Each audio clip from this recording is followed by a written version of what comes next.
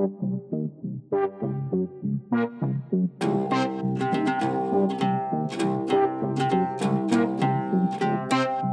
it. That was your cue. What was my cue?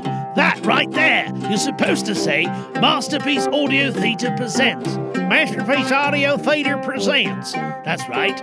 Then you say, Myths from Around the World. Myths from Around the World. Okay, and a Stranded in the Middle of Nowhere podcast. A Stranded in the Middle of Nowhere podcast? Well, where are we? How are we going to get home? I'm going to get scared. Everything will be all right, trust me. Oh, and this is our submission for the Dog Days of Podcasting 2022. Well, howdy there. Welcome back to Around the Campfire. Sure hope you're ready for part 2, because it's coming at you right now. Aladdin and His Wonderful Lamp, part 2.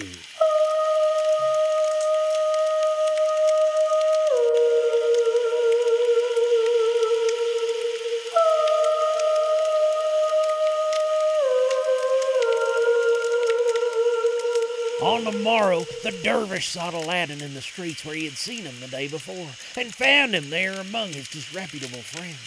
Taking him aside, he kissed him and embraced him. Then, placing 10 gold pieces in his hand, he said, Hasten now to thy mother, and give her these gold pieces, and say that her brother-in-law would come to sup at her house this night. So Aladdin left him and ran home to his mother with the gold pieces and the message. Then the widow busied herself and prepared for the coming of this new-found relative. She bought rich food and borrowed from the neighbors such dishes, utensils, and napery as she required. When the supper was ready and the widow was about to send Aladdin to hasten the guest, the dervish entered, followed by a slave bearing fruit and wine, which he set down and then went his way. The dervish, weeping bitterly, saluted the widow and immediately fell to asking questions about the departed. Finally, desiring to know which was his empty seat. On being shown it, he prostrated himself and cried, Alas, that I should return to find this place vacant! Oh, woe! There is no power nor strength but in God! And he ceased not to weep until he had convinced the widow that his grief was genuine. Then when he was comforted and they'd all sat at supper together, the dervish told them how he had journeyed from a far land with one thought only, to see his brother once again, and how, with a great joy, he had chanced to find Aladdin, in whose face he had recognized his brother's likeness. A joy so suddenly turned to sadness and grief on his learning that his only brother was dead. At his words, the widow fell to weeping, whereupon the dervish, to change the subject of talk, turned to Aladdin and asked him if he knew any art or trade. At this, Aladdin hung his head, and, as he was too ashamed to answer, his mother dried her tears and answered for him. Alack, she said, he is nothing but an idler.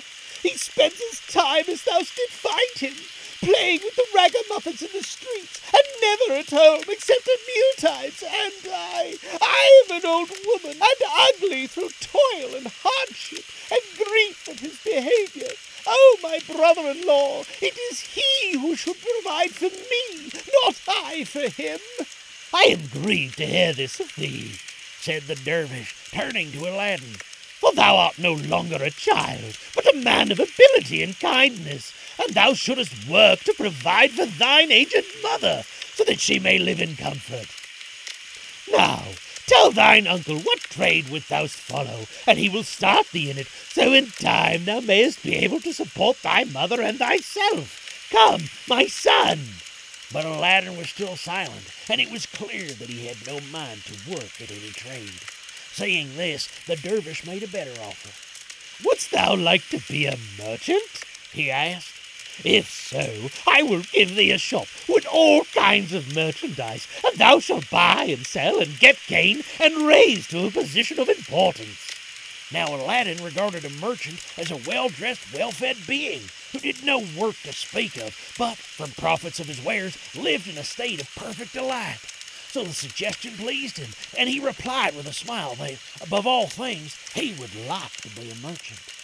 It is well, O son of my brother, replied the dervish. Then tomorrow I will take thee to the market and purchase a fine dress for thee, so thou wilt be well received amongst thy fellow merchants, and on the following day I will stock a shop and set thee up in it, for this is the least I can do to show the great affection I bear for the memory of my late lamented brother." At this Aladdin clapped his hands with glee, and his mother was rejoiced. If at first she had been disposed to doubt the dervish, she now accepted him unreservedly as her brother-in-law, saying within herself, "Who but the boy's uncle would behave with such great kindness towards him?" And she chided her boy for his own good, and counseled him straitly to obey his uncle in all things. The dervish also gave Aladdin much sound advice on the conduct of trade, so that the boy's head was bursting with buying and selling, and he could not sleep that night for the dreams of rich stuffs and the bales of merchandise. At that, when the dervish arose and took his departure, promising to return for Aladdin on the morrow and take him to buy his merchant's dress, the wizard felt that he had proved himself undoubtedly the best of brother-in-laws and the best of uncles.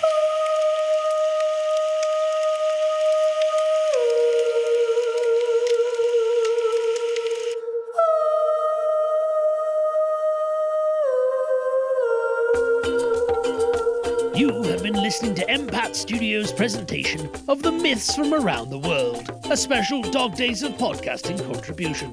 Sound clips are from GarageBand and can be found in their samples library. The stories that we have shared can be found at Gutenberg.org. We can be found on Facebook on the Masterpiece Audio Theatre page, on nimlas.org, or you can email us at j@jglangjans.com. This podcast is released under a Creative Commons Attribution Non-Commercial No Derivatives 4.0 Unported license. Thanks for joining us.